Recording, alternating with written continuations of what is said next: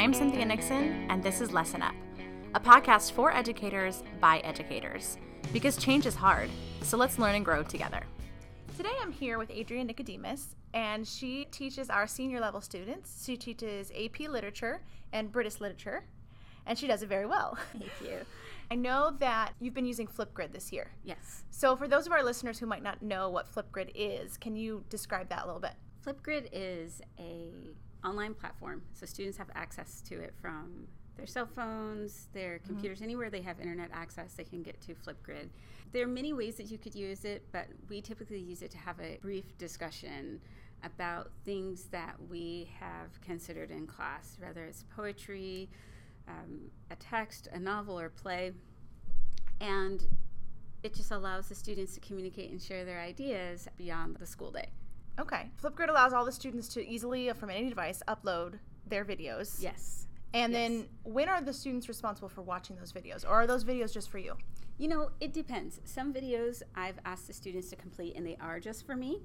It's more of a formative assessment, just checking in. Right? I just want to get a quick look without having to do another quiz or another essay and get some sense of where they are in their interaction with the text or with an author. Right.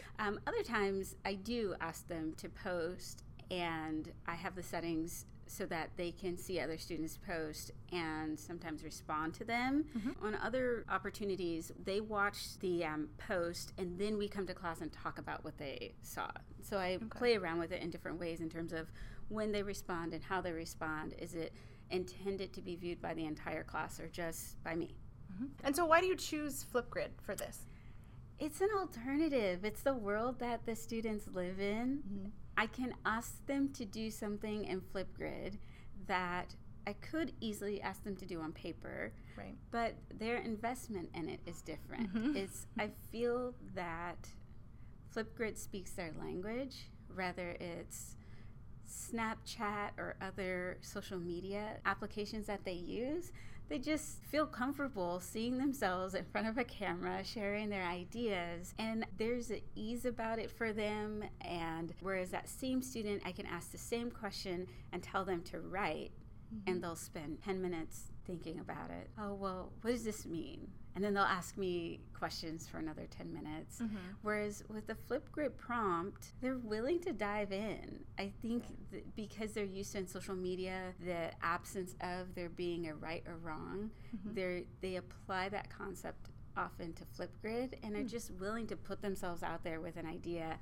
And the concept of a rubric or is this a 10 out of 10 seems to escape them, and they just do the work. Yeah, they just get their ideas out. Right. And I know we have another teacher on campus, a Spanish teacher, and he found, too, the same thing that you said, that kids will do a little bit on paper, but if you give them the ability to do video, so they'll spend way more time and be way more invested in it than if it was, a task on a piece of paper. That's true. And in writing, we talk about voice and your audience being able to get a sense of who you are and your personality speaking through your words. And that can be difficult for even senior level writers. They're still, in the grand scheme of things, beginning writers. When they have a camera and they actually have their voice, their personality that would have been lost on paper is preserved. Right. And so that's great to see. And then also, not all of them, but every now and then someone will slip in a filter, or they will do their grid, their response with a hat on or something. So they start introducing these props that you wouldn't see in an essay. Whereas a doodle in the corner of a piece of paper may seem inappropriate, with the video, the accessories can actually contribute to the work that they're doing. So again, it's a joy for me to allow the students to have an opportunity to not just express their ideas as it relates specifically to the class, but this also opens up an opportunity for them to just express who they are as people. And I think that's really valuable because they know I'm the audience and other students are the audience. They're expressing themselves, but not in this pseudo, not really themselves way that maybe they would in social media, where their audience could be folks who don't know them at all. Right. And so they maintain who they are in a social media-esque platform. Right. And I think it's a good lesson for them just in life, that you can be who you are, and guess what? You're still funny and entertaining, and you don't need 1,000 filters. Right. And it's good to just see them be themselves. Yeah. I love that. And you talked so much about voice, and that's what Flipgrid is all about. They're about amplifying student voice, and I feel like they do that very, very well. Yes, yeah. I agree. What would you say to some teachers who might maybe have seen Flipgrid or maybe are just hearing about it for the first time and they are thinking about trying it? What advice would you give them? Try something simple. Mm-hmm. Don't make your first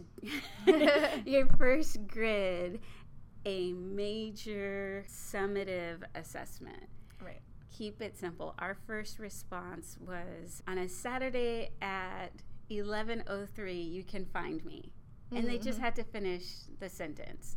So they could get familiar with how it works, so I could get a sense for how it works and what the students would do with it, and to begin the experience as, yes, this is a way for you to do what I'm asking you to do, right? Complete the task. Right. But without that tension, I think sometimes teachers, we can try things that we think are new or innovative or are going to really get our students' attention. But for them, if the look and feel in the presentation is like the same old, and with the same old, they have anxiety or a lot of history of failure, they're going to shut down. Right. So this is a great tool, and the kids love it, but that can be squashed if their first look or feel of it is something that feels high stakes. Right. So it started brief, maybe 30-second limit. Right. I would start with a simple question just about them. Yeah. So let everybody kind of play with it. Right. And see. Yeah. And do you feel like it's been worthwhile? Like it's worth the time it took you to learn it and the time it took your students to learn it in the classroom? It's worth the time they took to learn it, and I want to put more time into learning more about it.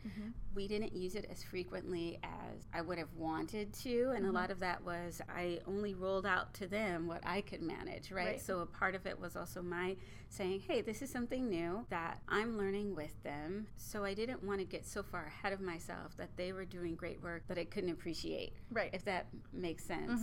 And so I look forward to using it again next year, now through the lens of, okay, I know how students are using this, I know the fun that they have with it, and now how can we, one, use it more often?